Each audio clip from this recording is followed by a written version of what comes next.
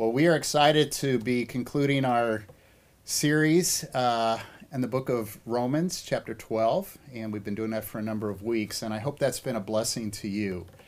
It has just been pretty amazing to walk through one of the great chapters in all of the New Testament. So many commands, so many exhortations, and I love the fact that the entire chapter is based on that first verse, that we are to offer ourselves to God as a living sacrifice.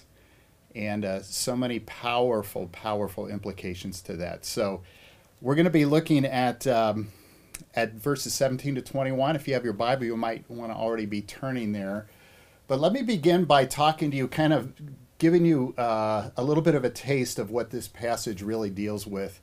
And this is a passage that's really powerful. I think it touches on a very, very key issue in our lives.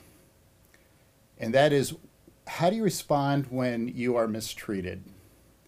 How do you respond when you are treated unjustly? How do you respond? How do I respond when we feel betrayed by somebody that we have trusted? And so I want to give you a question. I like to start with a question often. And here's the question that I think this passage answers for us. And again, I think it's powerful. I think it's a question that evokes a lot of emotion in many of us. And it's probably something that to some degree, virtually all of us have experienced. How do you respond when you have been betrayed or a victim of injustice? How do you respond? You know, personal betrayal is horrible. I think it's one of the worst things in life, and it's happened to me, and it probably has happened to you as well. First and foremost, betrayal feels like a violation of trust, because typically we don't feel betrayed by people we don't know or don't know well. Often it's because we have a close relationship, maybe an intimate relationship with them. So that betrayal is rooted in lack of trust or a severing of that trust in our relationship. And maybe even as I'm talking about this right now with you, you're beginning to have thoughts or maybe even emotions about a time in your life where you felt betrayed. There are some, it's so sad, but there are some who have felt that betrayal after literally decades of a marriage. There are a lot of people that I know that have been betrayed and felt that sense of betrayal because of a boss, a supervisor, someone who you trusted, someone who you felt knew you, somebody who you felt really had your back. And one day you just felt incredibly blindsided. Some of you know what it's like to be betrayed by a really close friend. There aren't a lot of things more hurtful in life than to have a close friend and you share in confidence something very personal, and then to know that they have broken that confidence. And sometimes even worse than breaking that confidence, when they promised you they would tell no one, sometimes they then take what you've said to them and they twist it and they distort it, and it makes it even more painful. Feeling betrayed is awful. It kind of wrecks us emotionally for a while, and it often really affects our ability to trust other people. So, you know, I think a lot about how do we respond naturally? How do we tend to respond out of our own nature, which is bent towards sin? Even as children of God, we still have that nature that lives in us. We respond with rage. We respond with wrath. We respond with anger. And maybe what we might want more than anything else is to get even with that person who hurt us so very deeply. Have you been there? Have you felt betrayed? Have you been victimized by injustice in your own life? If you have my brother, my sister in Christ, you know how it feels. It is so very hurtful. But as is often so true in Scripture, God puts his own beautiful twist on how you and I as his children are to respond. And it's virtually never the natural way to respond. It's a supernatural way that he calls us to respond. So what we're going to be seeing together in these four powerful verses in Romans chapter 12, 17 to 21, what we're going to be seeing together is a contrast of how we would naturally respond when we're mistreated versus a very godly biblical response. And at the end of the day, you know what we're going to see together? It's the Jesus response. It's the response of our Lord Jesus.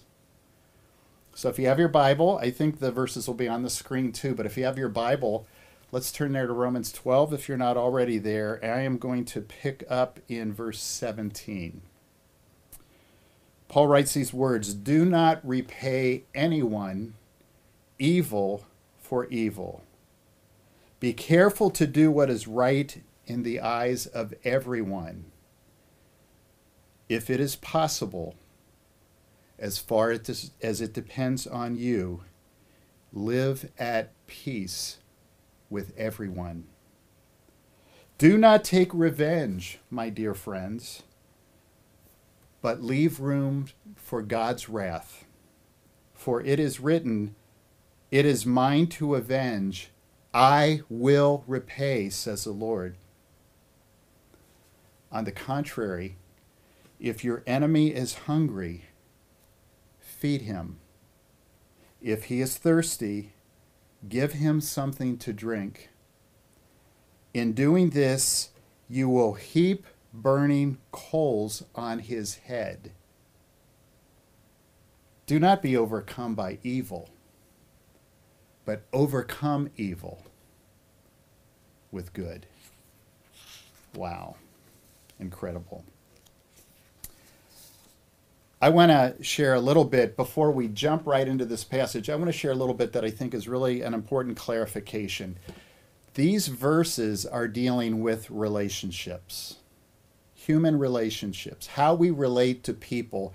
And you may have noticed that Paul in these verses uses the word everyone twice, and anyone, he uses that word as well.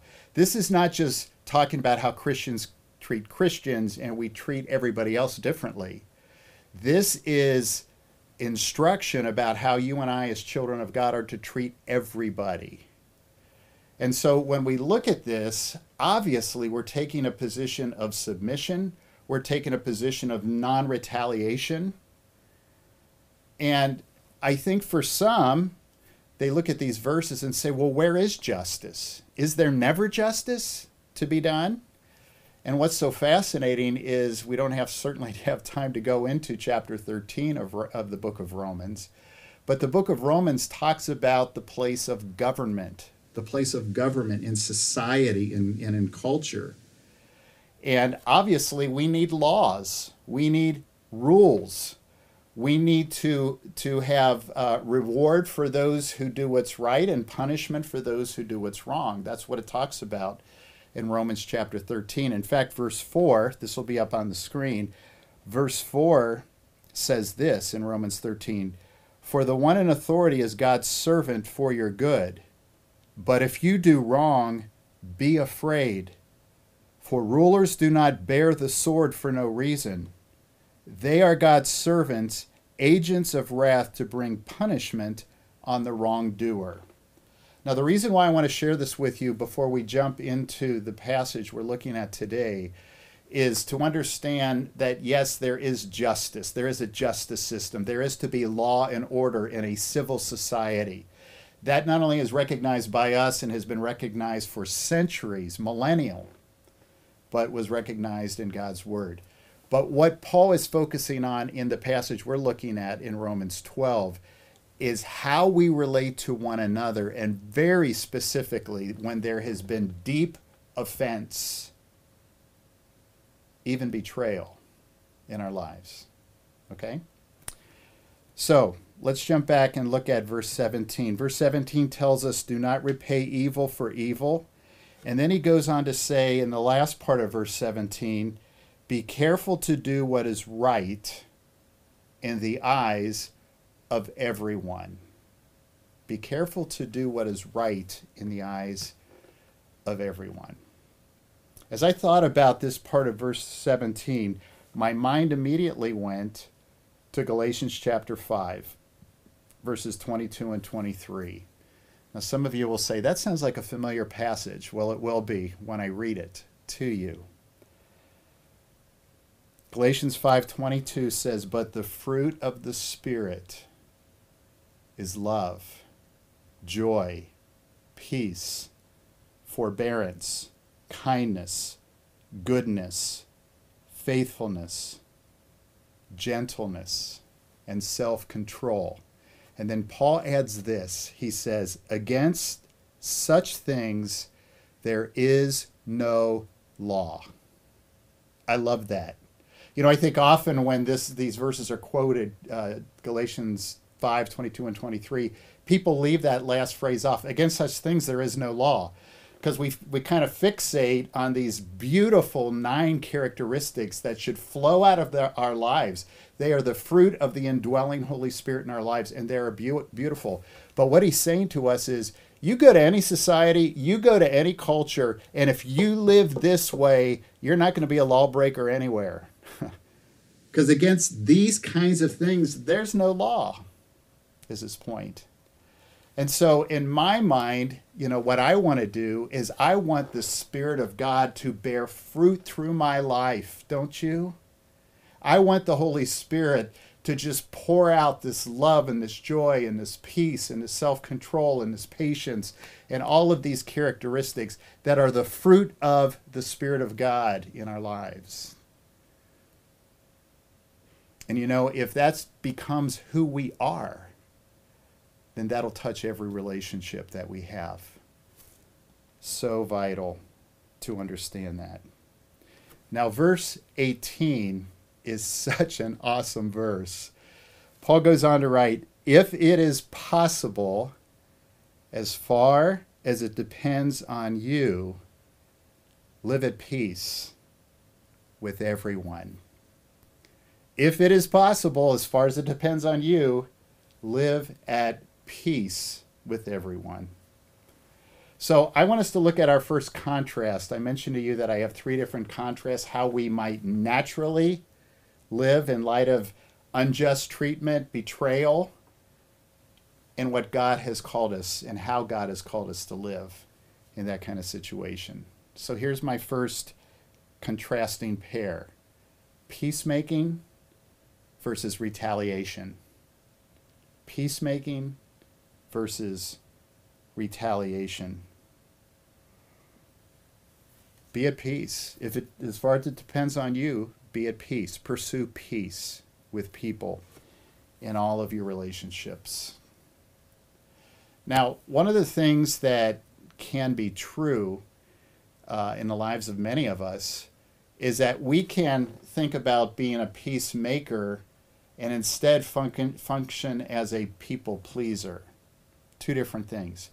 Peacemaker, we're told, blessed are the peacemakers. Jesus said that in the Sermon on the Mount, is different than a people pleaser. What do I mean by that? Well, I think if our goal in life is to never have anybody mad at us, to have as many people as possible to like us, then as a believer, I think sometimes that means that we will compromise the life God has called us to live, don't you? Because sometimes Christians have to speak truth, and we have to speak truth that is not popular. We have to speak truth that hits the ears of people and it is offensive to them, and it makes them angry, and it may even cause them to want to persecute us. That's why he says, if possible, be at peace. There's 2 ways of looking at that phrase, if possible, as far as it depends on you, be at peace. One way of looking at it, very legitimate, is that I might say to somebody that I have conflict with, somebody that I have a strained relationship with, someone where there has been deep offense, and it may be my desire and my goal to reconcile that relationship, and that's a good thing. That's a godly thing to do.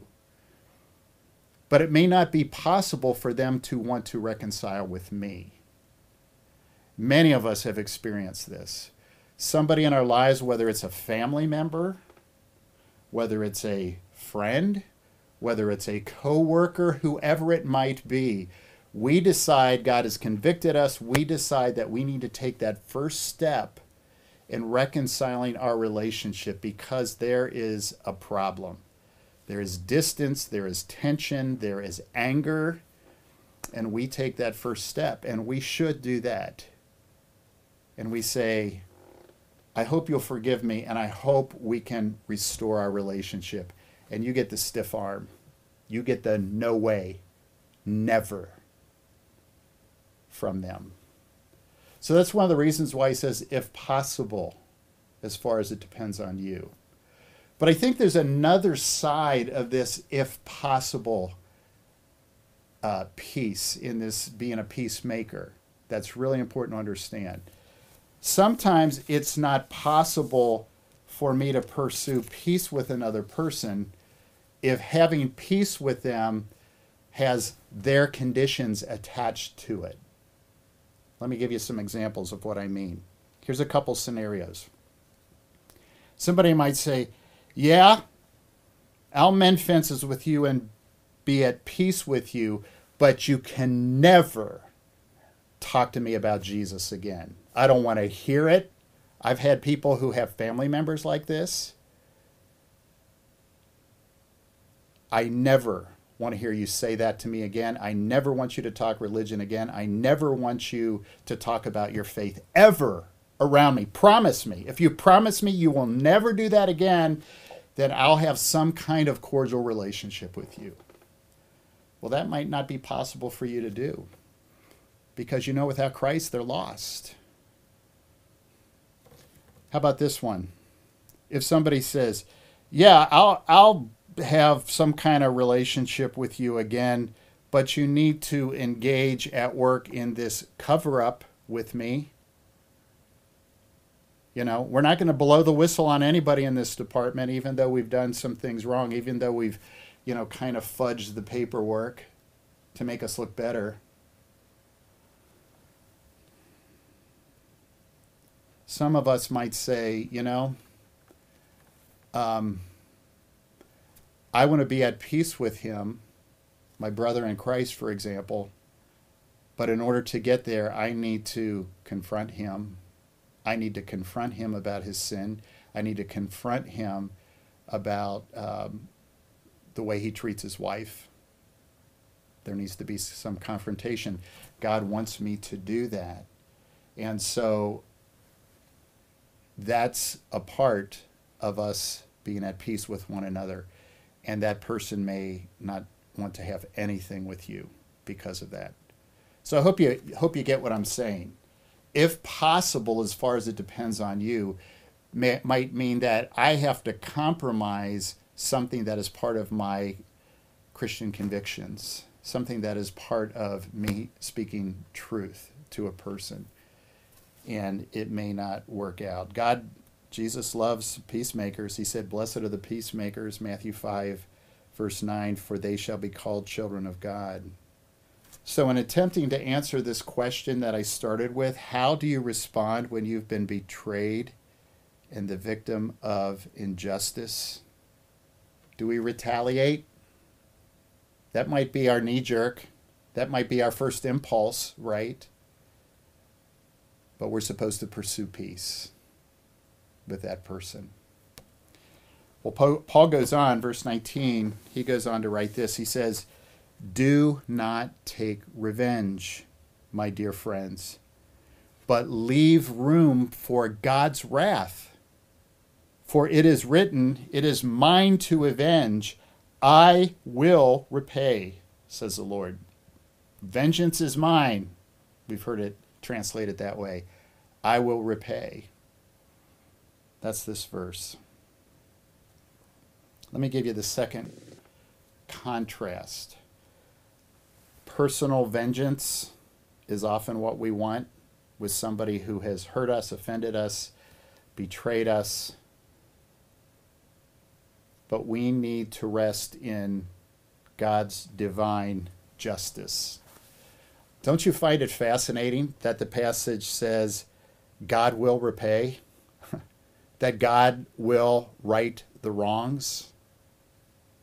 I think sometimes we can be so grace-driven. Grace is awesome. Grace is wonderful. But sometimes we can so focus on grace and love and forgiveness and compassion, which absolutely is part of God's character, and forget that he's a God of holiness and justice and even wrath. And that's what we're being reminded of here. I think the two words in verse 19 that have just so captured me as I've been studying this is the phrase, leave room. Leave room. But leave room for God's wrath. That's what it says. Leaving room is the opposite of taking matters into your own hands. Leaving room means refusing to begin plotting your revenge. Leaving room includes not fantasizing about that person's destruction and demise. Leave room means it's God's method, God's timing, because it's God's justice. That's what it means. Here's a statement that I wanted to share with you. And this makes me incredibly sad.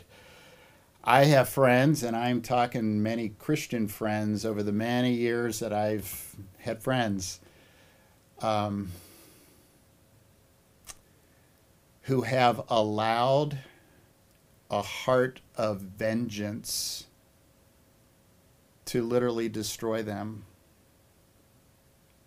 to destroy their marriage, to have a deep effect on their children. And in my world, because I know so many people in full-time ministry, to destroy their ministries. Here's a sentence, and if you take notes, you can jot this down. It'll be on your screen. A consuming desire for vengeance is poison to the soul. I want to repeat that. A consuming desire for vengeance is poison to the soul. God says, I'll repay. God doesn't forget. He is full of grace and mercy, yet he is just. That's what Paul is reminding of us. And my life needs to leave room for or entrust whatever justice God chooses to perform in his time, in his way, is completely up to him, not me. Because for me, it would be personal vengeance. But for him, it's divine justice. And I need to be really, really good with that I can trust him. You know, this whole idea of allowing God to fulfill his justice was modeled in our Lord Jesus. It really was. Peter captures it so beautifully in 1 Peter chapter 2, verse 23, as he speaks about how Jesus handled his beating and his mocking and his scourging and even his crucifixion. And here's Peter's words. He says, when they hurled their insults at him, he did not retaliate. When he suffered, he made no threats. Instead, he entrusted himself to him who judges justly, meaning his Father. That's the example of our Savior. God's divine justice. So are we leaving room for God's justice? You know, let me tell you something. I know this to be the case, and you probably do too. When we have been deeply hurt, deeply wronged, treated unjustly, betrayed by someone on this earth, we may never live to see that justice inflicted upon them. Or as they say, that person brought to justice. We may never see that in this life. But God is just. And in his infinite greatness and sovereignty and wisdom, he's just. And what we're being told here is we've got to leave that up to him.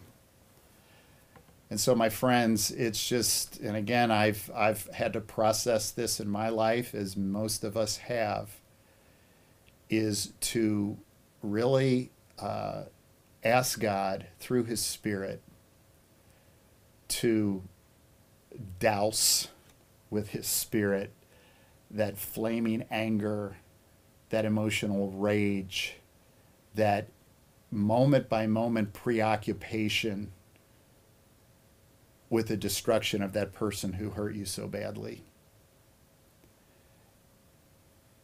And God can bring healing. And God can bring peace. And God, through his Spirit, can help us get to the point where our anger, our hurt, our pain no longer controls us, no longer has any power over us. And we leave it to him. He's a good God, he's a loving Father, but he's a just God. And my dear friends, I'm speaking to some of you, I know I am right now, who are living what we're talking about this morning. You're living it. The wounds are still very, very, very fresh in your own heart and in your own life. And Jesus wants to be your healer. And he wants you to turn it over to him. Leave room for a good, just God. Let me continue on in verses 20 and 21. Where Paul continues by saying, on the contrary, if your enemy is hungry, feed him. If he is thirsty, give him something to drink. In doing this, you will heap burning coals on his head. Do not be overcome by evil, but overcome evil with good. Now, Paul is quoting almost verbatim from Proverbs 25, verses 21 and 22. So he is quoting from an Old Testament passage. And then in that passage, in the Proverbs 25 passage, the author adds, and the Lord will reward you. Here's what one scholar wrote. I thought this was so helpful. What one scholar wrote about Proverbs 25:22 may derive from the Egyptian ritual in which a person could purge his or her sin by carrying on their head a dish containing burning charcoal. Isn't that fascinating? It was a sign, a symbol of repentance. That's actually what it was. And so if that's the idea, this is what many people think Paul's referring to, is that by doing good, the person who has treated you wrongly, the person who has betrayed and treated you unjustly, by returning good to them, there is shame, there is conviction, there is hopefully remorse, and then ultimately there is repentance. That's what we're told. And so the contrast, my third contrast here that I wanted to share with you out of these two verses, it's the idea of overcoming versus being overcome. Being overcome by your hatefulness, being overcome by your evil, wanting to take revenge, versus overcoming with good. Evil, I think, is what he's defining in verse 21, or in verse 19, where he's referring back to do not take revenge. That's the evil. You can't overcome evil with another evil act. That's his point. You can't overcome people inflicting this pain and hurt on you by returning evil. Revenge, that's his point. But he says, but overcome that evil by doing good. And how's he define doing good? Verse 20, if your enemy is hungry, you feed him. If he is thirsty, you give him something to drink. It's acts of kindness, acts of love to him. Simply put, the way children of God are to overcome evil is through loving acts of kindness to them. Wow. Can you do that without God's help? No way, I can't. No way, but that's what we're called to do. Some of you know stories of some incredible people who have done that. Many of you know the story of an incredible woman named Corrie ten Boom. Not only did she and her family hide Jews during the Hitler regime, but she and her sister were in a concentration camp for years.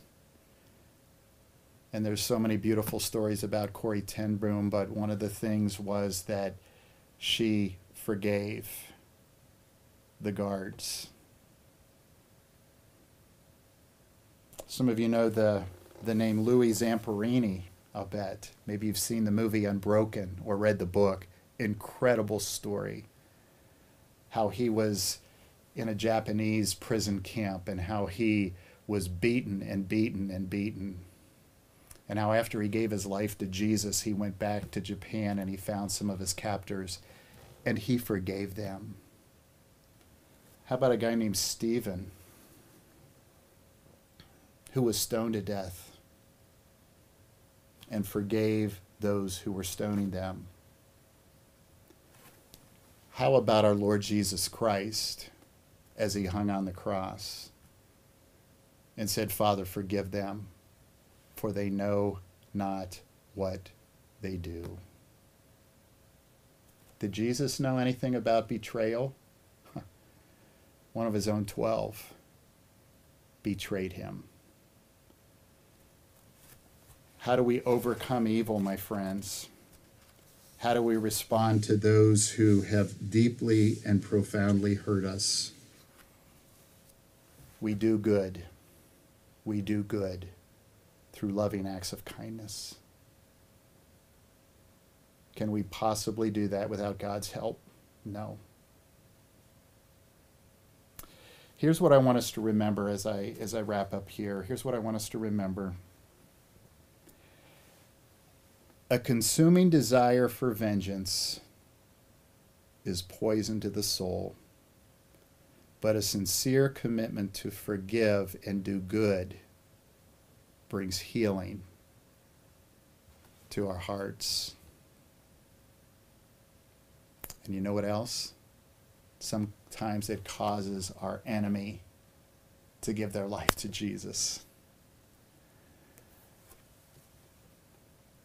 I'm not sure where you are today in terms of this whole topic.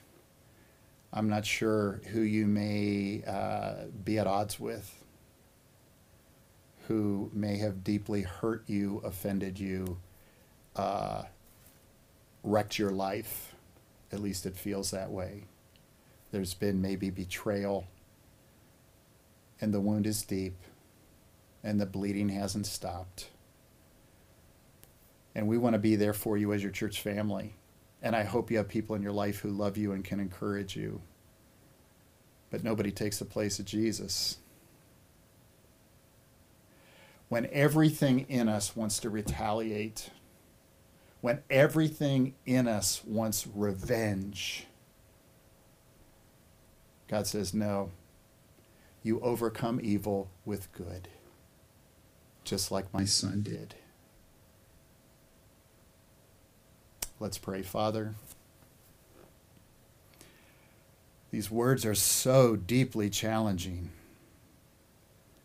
And as many of us have had hurt and pain and felt that betrayal and felt that injustice in our lives, and Lord, how many of us have felt that maybe a pain that has lasted for months, maybe even years. Father, we want healing from that. We need healing from that, even this morning. So, Father, we want to give that up to you. Forgive us. Forgive us to holding on to a wrong that has been committed against us, and certainly for wrongs that we have committed. We need your help. Sometimes the pain is overwhelming. The hurt is overwhelming. And yet you are the God of healing. You're the God of peace. You're the God of forgiveness and grace. So, Father, I pray for my dear brothers and sisters, and especially for anyone listening this morning, that you would give them a sense of your assurance, that they are not to carry a spirit of vengeance, that you are not only holy and loving, but you are just. Thank you, Father, for this wonderful chapter in Romans. So many precious truths. And we're just grateful that your word is alive, that your word is true, and that your word can transform us. That's what we cry out for, Father. That's what we need, for you to change us, that we might be more and more like our Savior, whom we love. And we pray in his name. Amen.